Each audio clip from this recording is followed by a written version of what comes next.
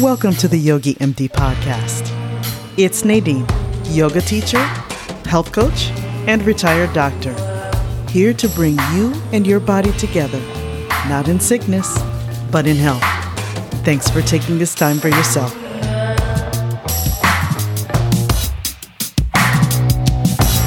Do you want to have a full and more vibrant life? Then don't neglect a single part of your health.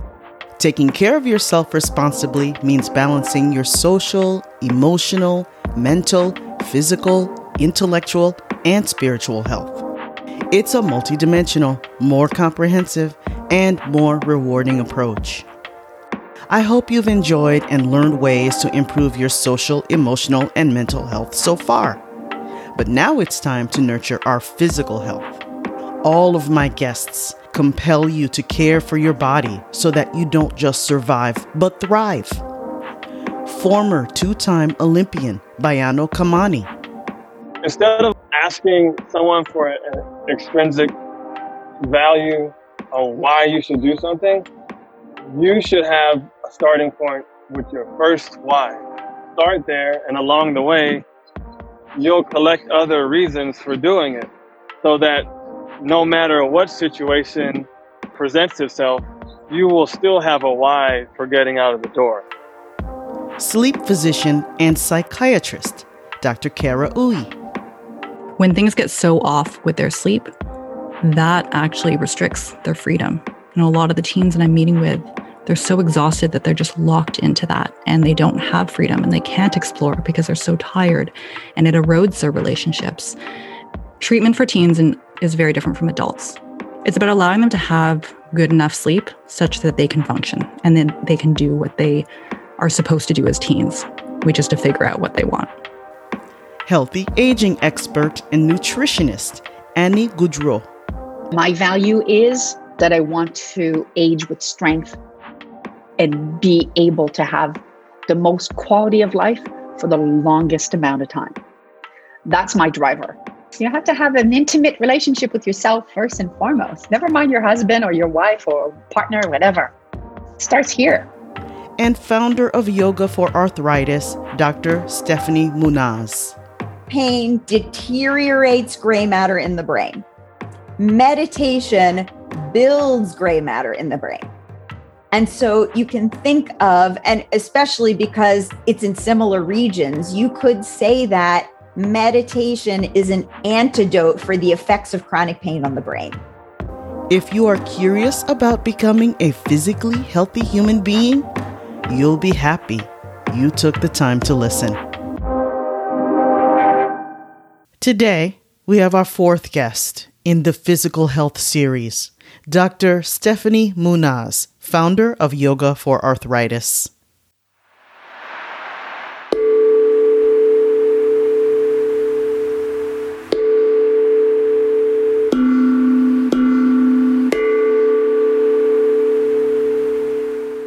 I have been really looking forward to this conversation because I know it's going to be a good one when even the emails get me excited. Because it was already a learning moment. I must admit, I really wanted to focus mostly on the physical, and you were gently nudging me back going, this is not really totally a physical disease. That's just part of the story. So thank you. Thank you for being here. I want to start with one of the quotes from your book that really coalesces this idea very well for me. Great. Arthritis is often falsely considered to be a disease of the musculoskeletal system only, and yoga is often considered to be merely a form of physical exercise for strengthening and stretching the physical body. Oh, Steffany, music to my ears. Oh, I'm so delighted that you chose to start there because we're just digging in. Yes, I want to start juicy, and my listeners know that I just love a deep dive. Yeah. So let's do it. Why is it important for us to understand that concept? Yeah. So, throughout the work that I have done, I feel like I am constantly being pulled toward thinking and talking about both arthritis and yoga as physically oriented, and that I keep pulling back and saying, whoa, wait. You're looking at a tiny slice of the pie. And what I love about the application of yoga for life with arthritis is that they are both absolutely whole person. And I'm sure if I were an expert in other chronic conditions, I would say the same thing. And I'm sure if I were an expert in other mind-body approaches, I would say the same thing. But I am excited about the application of the whole system of yoga to the whole person who happens to be living with arthritis. So let me start with the arthritis part, in that someone who is living with arthritis does not only feel the effects of arthritis in their joints, they feel the effects of arthritis in their lives. And so if we are only looking at what's happening biomechanically, we're missing a whole lot of what's going on. And even if we were just talking about the physical body, there's a whole lot that's happening in the physical body that is not limited to the joint tissue.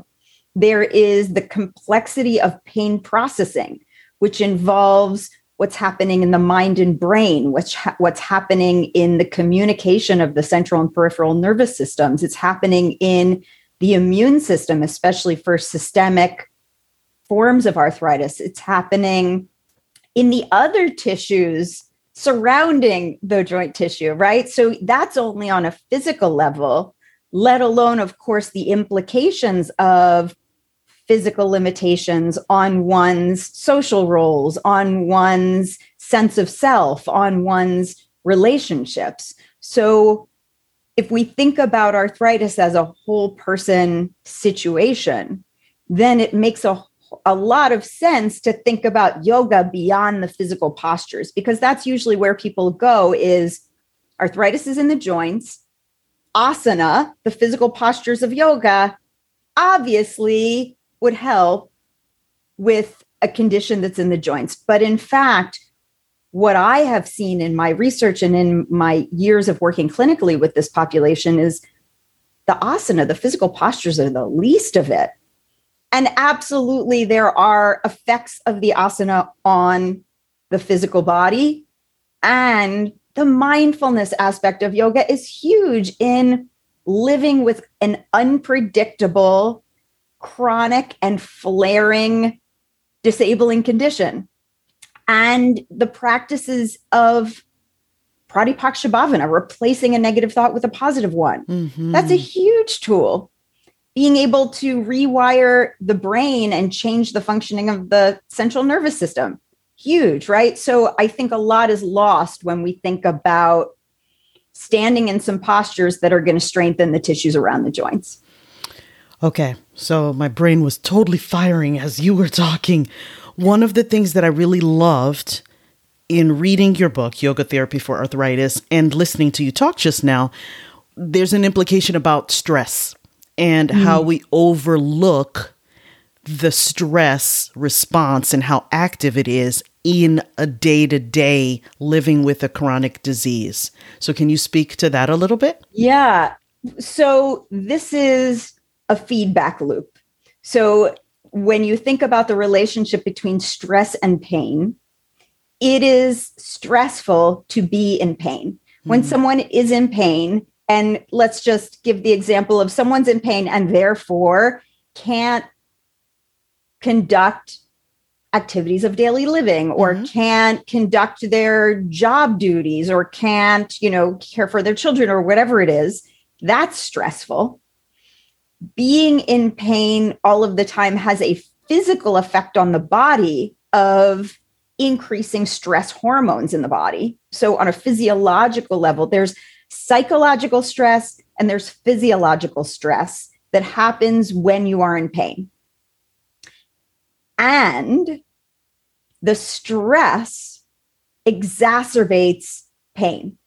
So especially for I'm going to pause for a moment here, Nadine, because I don't know if your listeners are familiar with the many different types of arthritis. Please. And I'll start by just putting them into two buckets, which is there are the forms of arthritis that are primarily biomechanical. And then there are the forms of arthritis that are primarily systemic autoimmune conditions.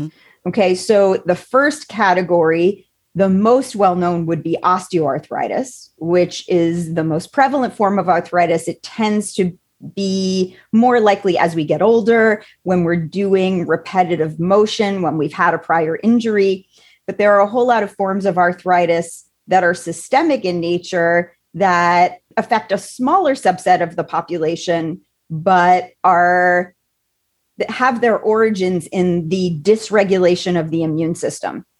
So the immune system recognizes the joint tissue as foreign and sends its army, I'm making air quotes, of immune cells to attack the joint tissue. And so there's an erosion of joint tissue by the immune system. So they have similar features, they have similar symptoms for sure, and very different mechanisms. For all of those autoimmune forms of arthritis, which would include rheumatoid arthritis, lupus, juvenile idiopathic arthritis, the list goes on, increased stress exacerbates disease activity.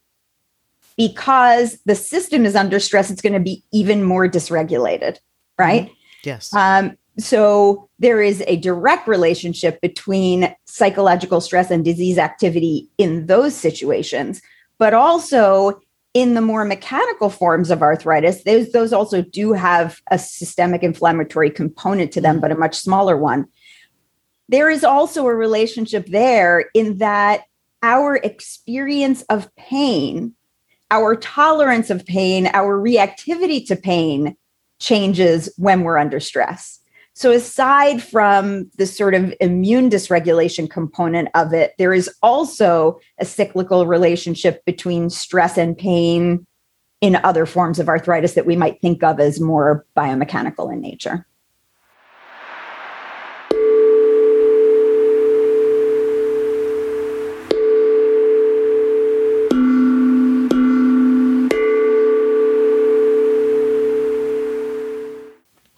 That makes a ton of sense. It's the connection of the body and mind. And even if we can't necessarily see it, or if we bury the feelings of feeling stress, they are still going to show up physically, whether we are undergoing a lifelong chronic condition or not.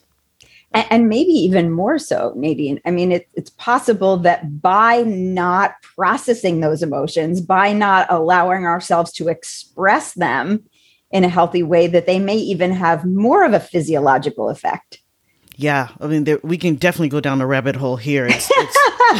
It affects everything. It affects your cognition. It affects your memory. It can affect cellular aging, the constant release of cortisol. There are so many sequelae that people don't necessarily appreciate about how stress affects us on a deep level and on a whole level as a person.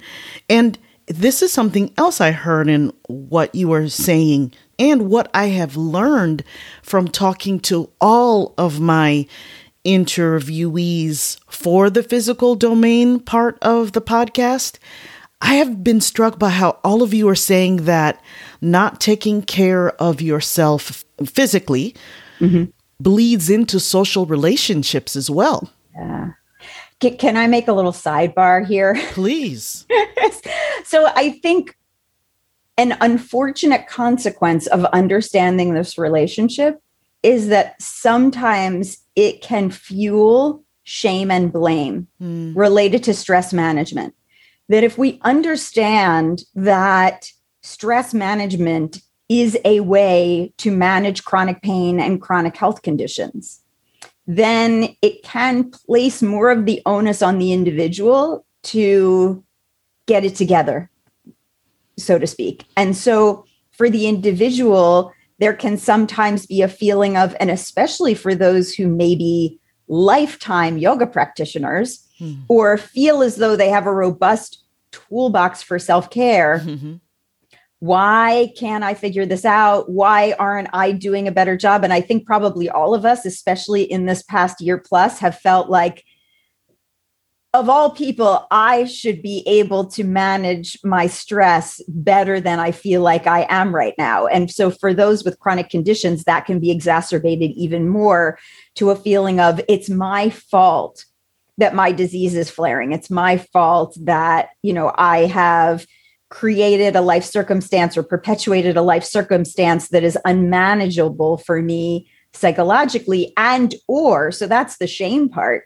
The blame part is it's your fault that I am so stressed and therefore in pain. It's your fault, family member. It's your fault, boss. It's your fault, divine entity, that I am in these circumstances that are unmanageable. And so from a yoga perspective, I think there's an opportunity to step back as a witness to that and think about whether or not that's a productive point of view.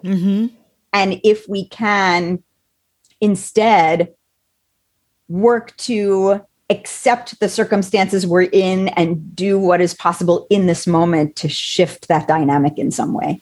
So this is the beauty of a yoga practice too.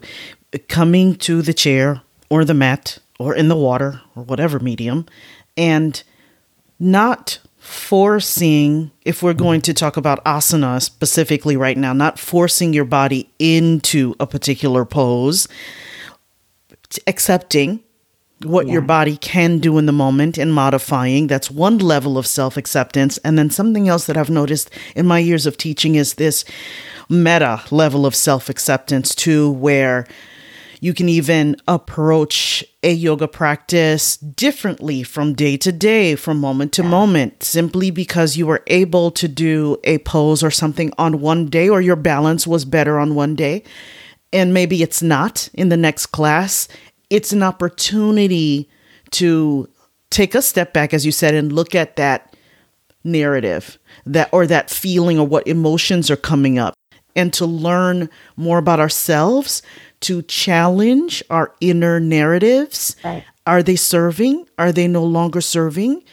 Finding these moments where we can show ourselves compassion so that we can take the yoga practice, which is not just confined to the hour, into life and live yoga as a lifestyle.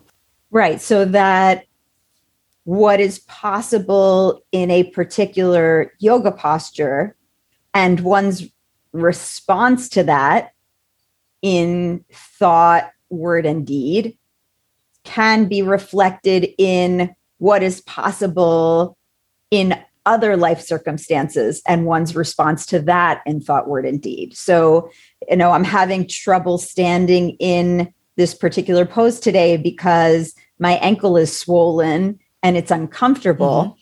I'm having trouble loading the dishwasher today because my wrist is swollen and it's uncomfortable. And those are parallel circumstances. But when we practice it on the mat, it's more likely, our yogic response, so to speak, is more likely to show up off of the mat.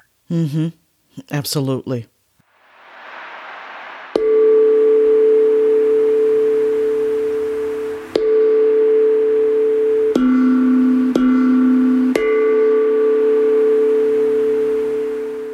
What else is important for us to know about a person who is living with chronic pain? There is a lot of identity that is wrapped up in physical ability. And I don't know how specific that is to our particular culture, this time and place that we're living in. But we're all physically limited, right? There are limits to what all of us can do physically. But I think it's particularly challenging when someone is accustomed to a certain level of function and then that changes. That we wrap our identities up in what we are capable of doing physically. And it can be a real existential crisis to find oneself in a position where physical ability is dramatically decreased. And that can happen at the beginning of a journey with arthritis, but arthritis is episodic. It flares.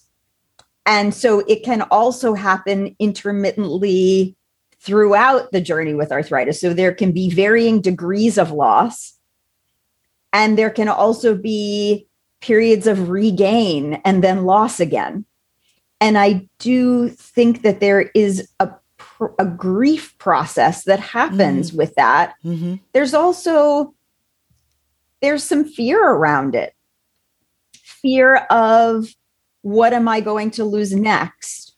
Or when is the next flare going to come? And how is that going to affect how I can show up in the world for myself and other people? And so I think that it's important we all know people who have arthritis. It's so incredibly prevalent. And so to have some compassion for it being a whole lot more complex than my knees are bothering me a little bit more today. We are gaining more scientific evidence that yoga is a wonderful practice for many reasons, for supporting physical health, for emotional health, for spiritual health, whole person. Can you talk a little bit about the scientific benefits of yoga, and specifically for a person who's living with a chronic disease and may feel like, I'm in too much pain to move? Yeah. Oh, great question. Okay, so I am a scientist. So forgive me that everything that I say is going to have caveats to it, because that's how scientists think and communicate. We do not have evidence to parse out which yoga practices necessarily have which effects for the lives of people with arthritis. The vast majority of yoga research is on a comprehensive yoga practice, or at least a hatha practice that has multiple elements to it. So strengthening poses, balancing poses, range of motion, joint mobilization, breathing practices, mindfulness, meditation, maybe chanting, maybe yoga nidra, body scans, progressive relaxation, philosophy, right? So there is a black box of yoga practice that in each research study has a different sort of combination of ingredients. And they all tend to have similar outcomes. So we really don't know what is the optimal combination of ingredients for the outcomes that we're seeking. We just know this comprehensive yoga practice with a lot of different parts to it does a whole bunch of stuff. Maybe there's a synergistic relationship between these things, and that it's when you combine the mindfulness with the breathing, with the postures, that it has this effect. And maybe there are some parts of it that are really important and others that have less of an effect, or they each have different effects, right? We don't know any of that. But we have some ideas theoretically about what makes sense from what other science has shown us. So we know, for example, from exercise research, that stabilizing postures, poses, and movements that strengthen the stabilizing muscles around a joint, creating greater stability in the joint, helps to reduce a lot of extra movement that happens in the joint that results in greater wear and tear. So when we strengthen the stabilizing muscles, we may slow the progression of the arthritis, and the stability in the joint can make up for some of the connective tissue that's been lost. That scientifically makes sense. And it would make sense that that's happening in the yoga practice. We also know that balance increases stability, decreases risk of fall. As people get older and they have arthritis and they're less stable, they're also more likely to fall. They're also more fearful of falling. And when they're afraid of falling, they're going to do less physically. that can result in a deterioration Snowball. of physical ability. Right. Mm-hmm. And the systemic forms of arthritis have an associated cachexia. So that's a loss of muscle tissue that some people may be familiar with in the context of cancer or in the context of HIV/AIDS. It also happens in some of these rheumatic conditions where the muscle is degraded as part of the disease process. And of course, if you're in pain, you're going to do less, you're going to move less, you're going to lose strength because of that. As you lose strength, you do less. So that's a cycle too, Mm-hmm. right?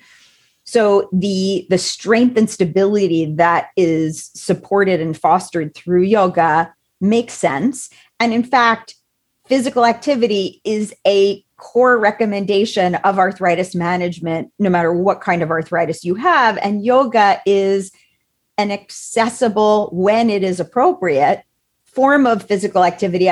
You said in the introduction that yoga is often characterized as merely a physical activity.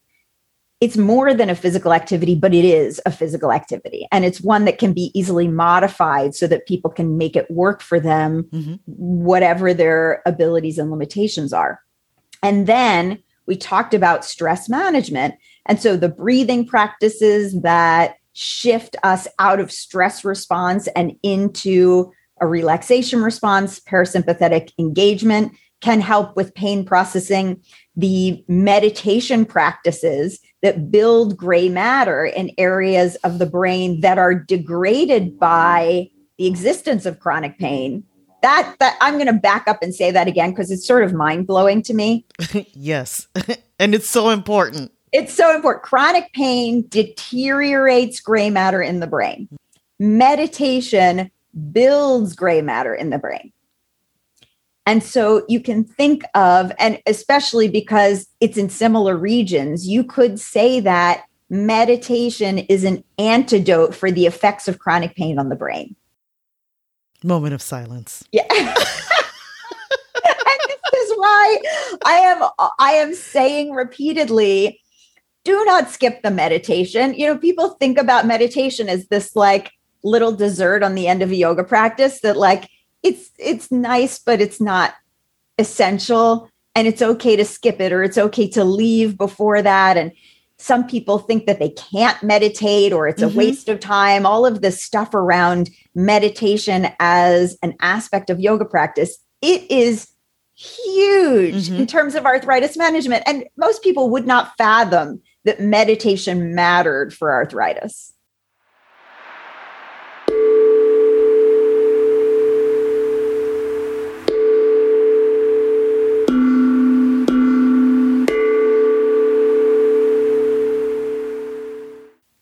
I had a lot of trouble with explaining and with inviting the population I teach, wise women, mature women, because what we hear and what we say is that yoga is for the young, thin, flexible, and it is an acrobatic practice where a beautiful, lithe woman is in a Cirque du Soleil position, then why would it be inviting to go do this practice? And we separate, even though they're part of the 8 limbs, we separate the meditation and the concentration and the focus. We separate yoga ethics, the yamas and the niyamas from the yoga practice, and really isolate the physical practice, the asanas, and maybe some pranayama, maybe some breathing. Right. Well, also, you're speaking to people who are not necessarily the stereotypical West, the body that does yoga in the West, which let's be clear, that's not universally a yoga body around the world and across time. But to sit in meditation is also an incredibly challenging pose. The way that we see meditation traditionally represented, which oftentimes is on the floor in a lotus pose of some sort, cross-legged position, being able to focus the mind while in pain is challenging enough, let alone trying to get into a posture and stay there in discomfort. So I do want to say that it is not only okay to meditate in any position that is comfortable and safe for your body, but you should, because if you're distracted by physical discomfort in your body, then you're pushing against a current in trying to focus the mind, which is the objective of the meditation practice. Meditate sitting in a chair, meditate lying down on your couch, meditate walking around the neighborhood, meditate washing the dishes, whatever your way in might be to be able to focus the mind.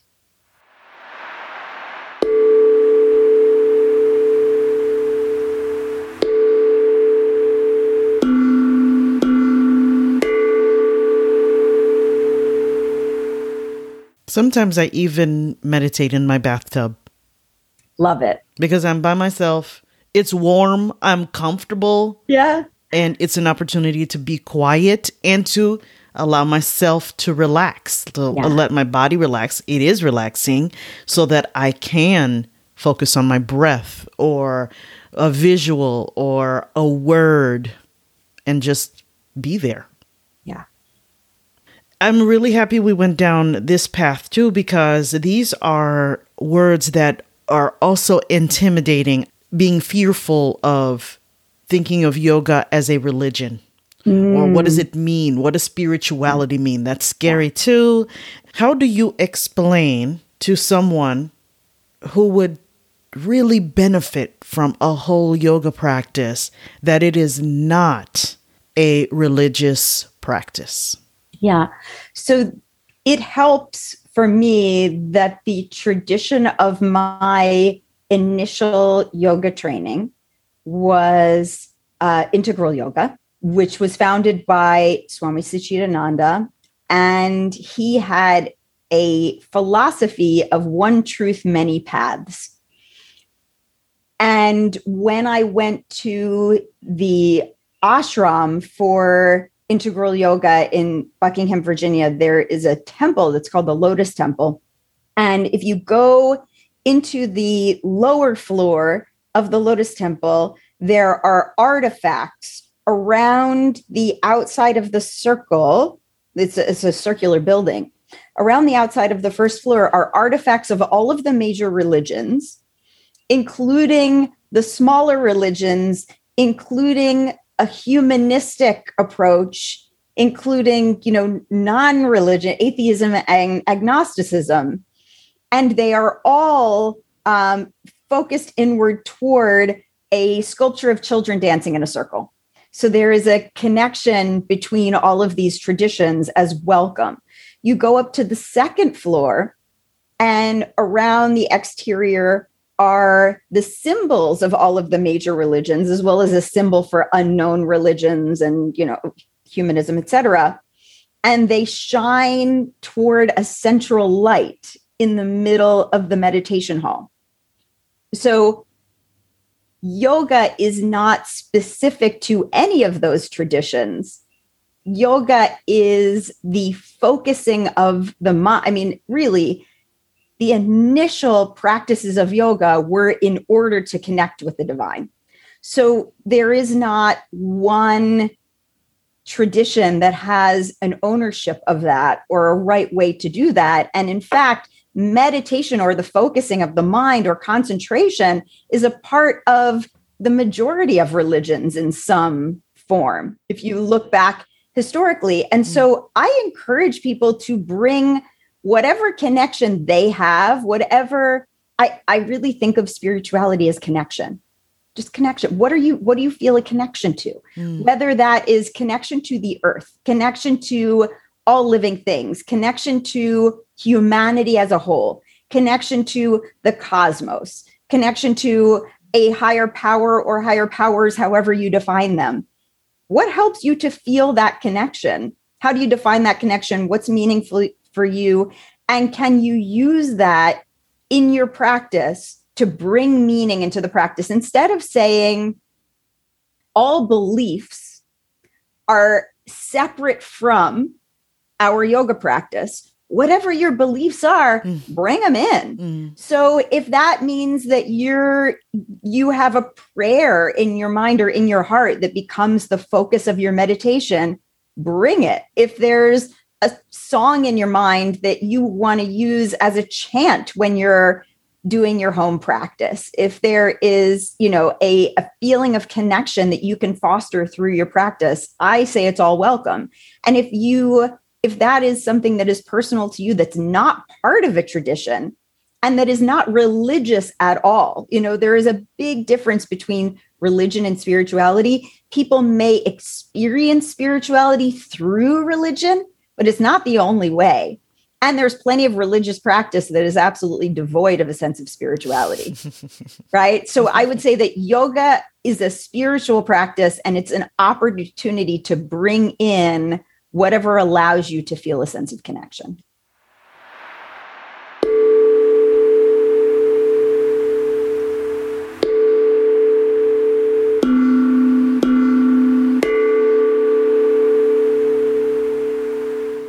Beautifully said. I can't add anything to that. How about some fun anecdotes? What are a couple of your favorites? There are a few in the book that come to mind right away. And, talking about our sense of self and the connection between our physical capability and arthritis as a potential diminisher of that, and yoga as a potential fosterer of that.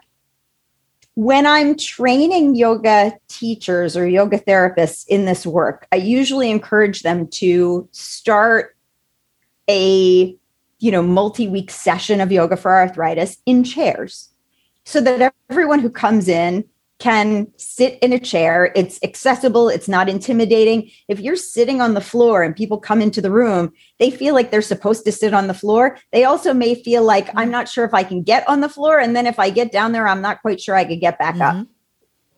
But I have experienced in my years of doing this work that at some point in an 8-week series, everybody gets on the floor. Now, that's if I'm doing a series with people who are able to ambulate without assistance. Okay. If I go into a nursing home and we're doing a chair-based class, I do not have the expectation that people are going to get on the floor at all. But for a studio-based class, for people who are able to walk into the room on their own, my experience has been everybody's able to get on the floor and back up again. And part of that is because I teach them how to get on the floor and back up again. And in a particular cohort of students, there was one who was struggling with the concept of getting down to the floor and back up again due to limited strength. She actually did not know that she had rheumatoid arthritis. So she came into our research study thinking she had osteoarthritis. And so for those of you who are unfamiliar, they get managed completely differently. And someone who has rheumatoid arthritis is overseen by a rheumatologist and has a pharmacological approach that's very different. And so this was unmanaged rheumatoid arthritis, undiagnosed, obviously muscle tissue deterioration, and she was struggling. And so in this particular cohort, when she was able to get down to the floor, but then getting back up was a challenge. So when it was time to get up, I would nonchalantly walk over to her as I'm giving instruction to the rest of the class about putting a knee on the floor and putting whatever. I would reach over with my hand and offer my hand.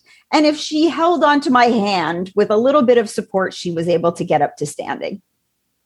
Well, on a particular day, at some point in the series, I walked over to her as I normally did, reached out my hand, and she waved my hand away, that she did not want my help. So that's fine. So I backed away, and everybody else in the class came to standing, and they were capable of coming to standing pretty expeditiously.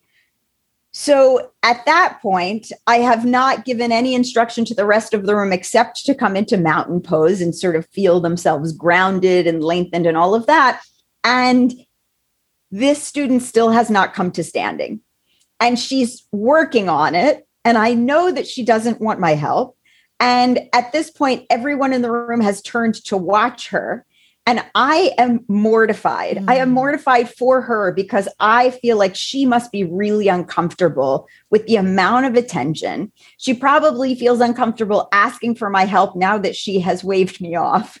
And so I'm feeling a huge amount of compassion for her in this situation.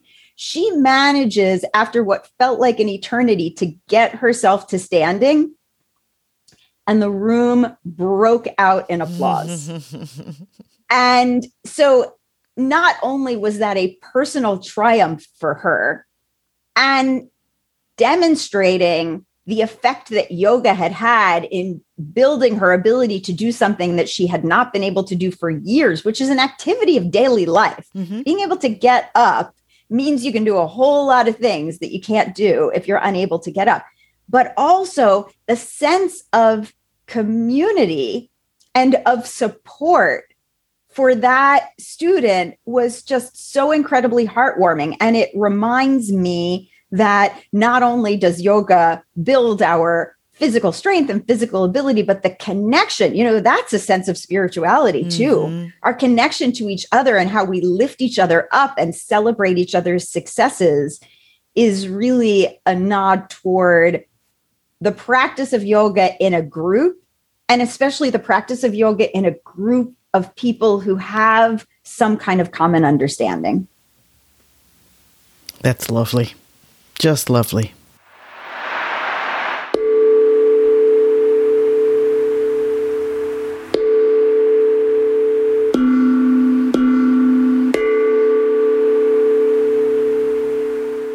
Is there anything else we have left out of our wonderful conversation?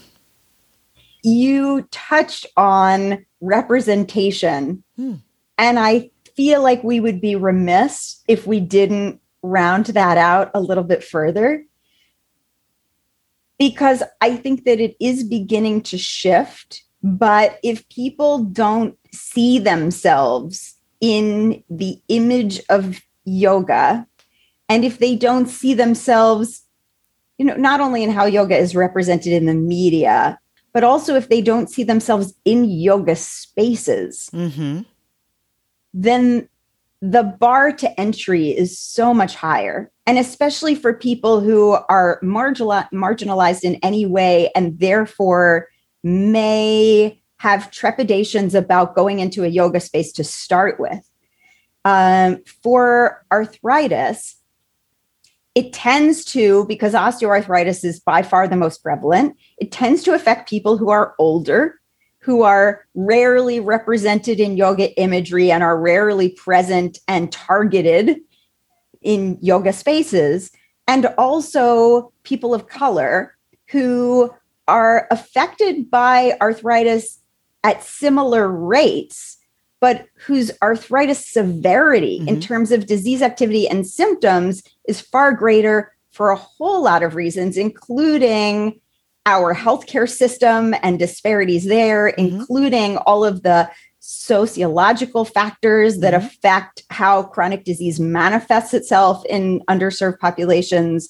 So for those who are in positions where they are able to shift the narrative or make choices about representation, make choices about who is welcomed intentionally, make choices about hiring that can diversify representation at all levels of yoga, from those in positions of leadership, those who are providing yoga as yoga teachers and yoga therapists, those who are welcomed into yoga teacher trainings and training programs, and students. I think we have a lot of work to do to make yoga not only available and accessible, but welcoming to people who stand to benefit most from it and may not feel as though they belong.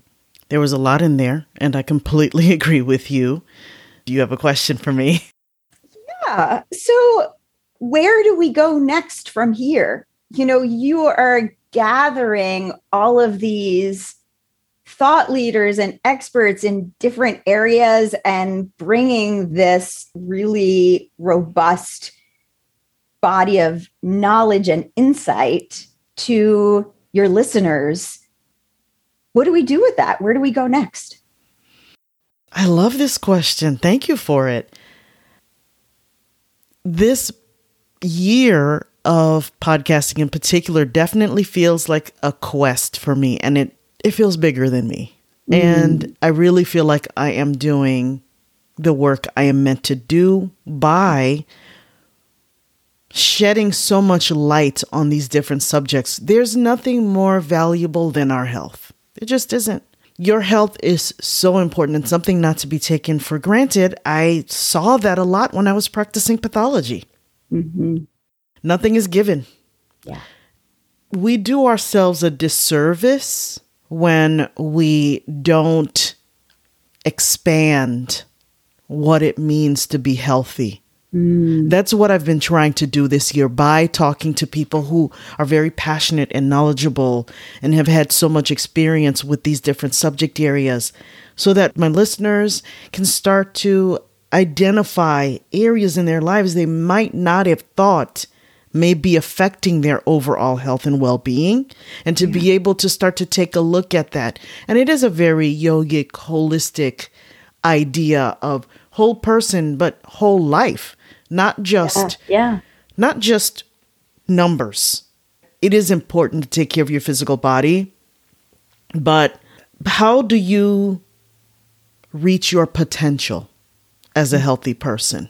You mentioned identity earlier. Yeah. I've run into people who identified with their work life, with the career. And when that ends, it's a crisis. So I thought, how about doing this year where we can really talk about, slow down and really talk about how to be the healthiest person possible?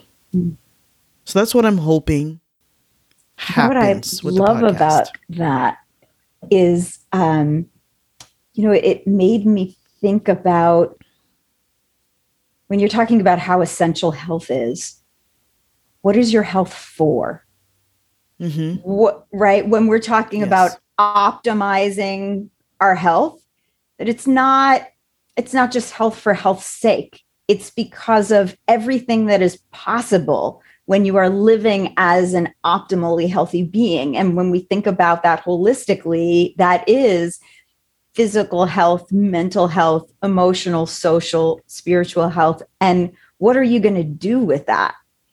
There's this concept in Okinawa of an ikigai, a reason for getting up in the morning, is like, a loose translation of like, what's your thing, that is like so important to you that you want to jump out of bed in the morning for it, whether that is your grandchildren or whether that is, your dharma, your life's purpose. And if we can identify a why, I think it goes a long way to empowering us to optimize our health in service of something greater than just, what are your lipid numbers? Exactly. Right? Exactly. More meaningful. Yeah. Because those are foundational. Those are at the bottom of the Maslow's hierarchy. Right. And so if they're met, then you can ascend to self-esteem and self-actualization.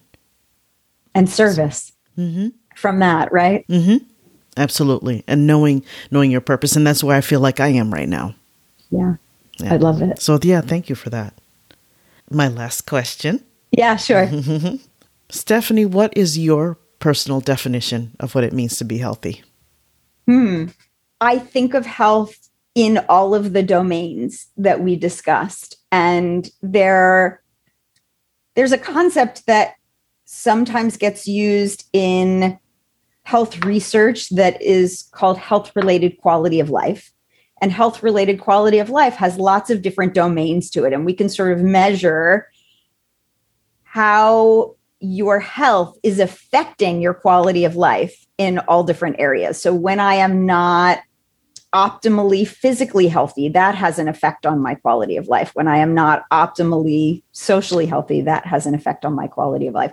And you can even think about it as a wheel. And that when we are living our fullest, when we are functioning optimally in all of those areas, the whole circle is complete. And when we're diminished in one, then there's like a smaller piece of the pie in a certain segment. And I think about each of those as being in balance. So there is the concept of homeostasis when we're well regulated, we're in balance. And then there's allostasis when we're sort of getting pulled off of our balance in one way or another. And the more allostatic load there is, the more of a pull there is, the harder we have to work to be able to pull ourselves back to balance. And so what I want to see in my own aims, as well as the students and clients that I work with, is being able to stand on center, whatever the pulling might be, not getting pulled off center in order to have to pull oneself back, but being able to stand in the middle of that balance, despite all of the circumstances that pull at us in various directions. So it is a lifelong process for sure. Thank you so very much for being here. It was a real pleasure to have you. And the pleasure is mine. Thank you so much for having me. And I look forward to listening to all of the other guests that you have as well.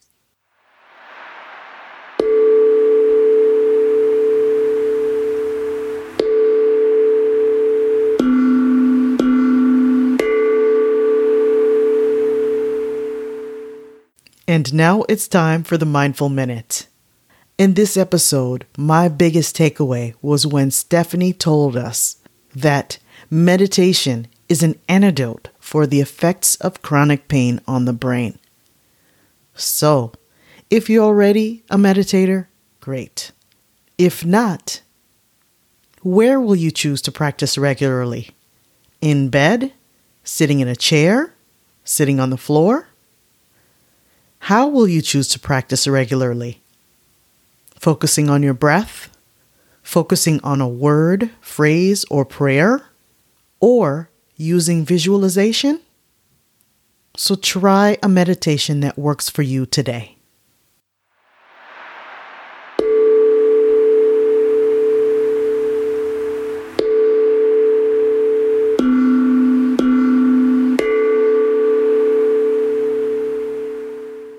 Dear wise women, thank you for growing our community. Keep using your wisdom and emotional intelligence to share this episode with someone in your social circle who will benefit from hearing it. Your grandma and your mom need yoga. Maybe you need yoga too. I teach yoga to wise women. I believe in empowering and educating wise women to thrive on their terms at every stage of life. Let's hear what a wise woman has to say. I'm a worrier. It's a little much, I think. And yoga always calmed me down. You know, it gave me a positive focus. Everything's going to be okay. It's just really been like a centerpiece in my life. And I didn't have that until virtual yoga. To learn more, connect with me at yogimd.net. And finally, podcast theme music is by my niece, Maya Bishop, on vocals, my daughter, Lizzie Kelly, on guitar and bass, yours truly on percussion, and produced by Tim Buer. Thanks for being here. See you next time.